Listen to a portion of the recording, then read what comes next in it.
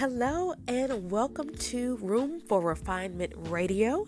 This is Dr. Renita, your leadership strategist, here to welcome you to my station today. I have a quick word for you today on mentoring and mentorship. Just a few points and then we'll be out of here today. First things first, everyone needs support. Everyone needs support. There is nothing that you can do or you should do completely on your own.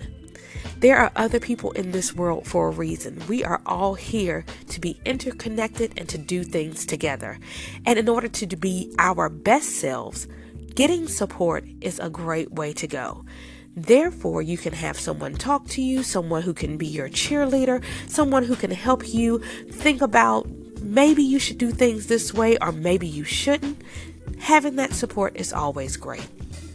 The second thing is to get support from someone with experience in your area of need. Now, it is great to have somebody who's just your friend, somebody from your hometown, somebody who's just there for you to kind of be your listening ear.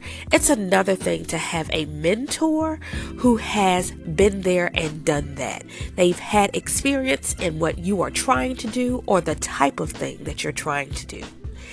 A person with experience can talk to you from their lessons learned, from mistakes that they've made, from successes that they've had, and they can help to lead you in the right direction for you to move forward with positive progress the first time.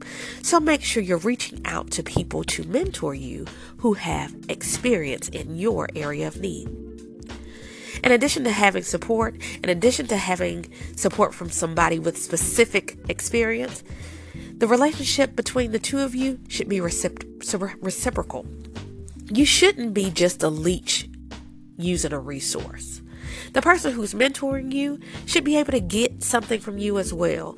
If nothing else, you should be a cheerleader for them, a support for them. And if you have some things that you've experienced that maybe they haven't, share that information as well.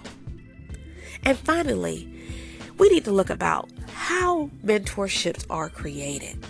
There's several ways. The first of which is organic. Some people you meet, you click with them, and you instantly connect. And those mentorships are sometimes the most fun because not only have you met a mentor, a lot of times you've gotten a new friend. The second type of mentorships are assigned. This is like at work. But remember, if you are assigned a mentor, you need to let your supervisor know if something's not working and you need to request a change. Don't think you have to be locked into mentorships that are going nowhere.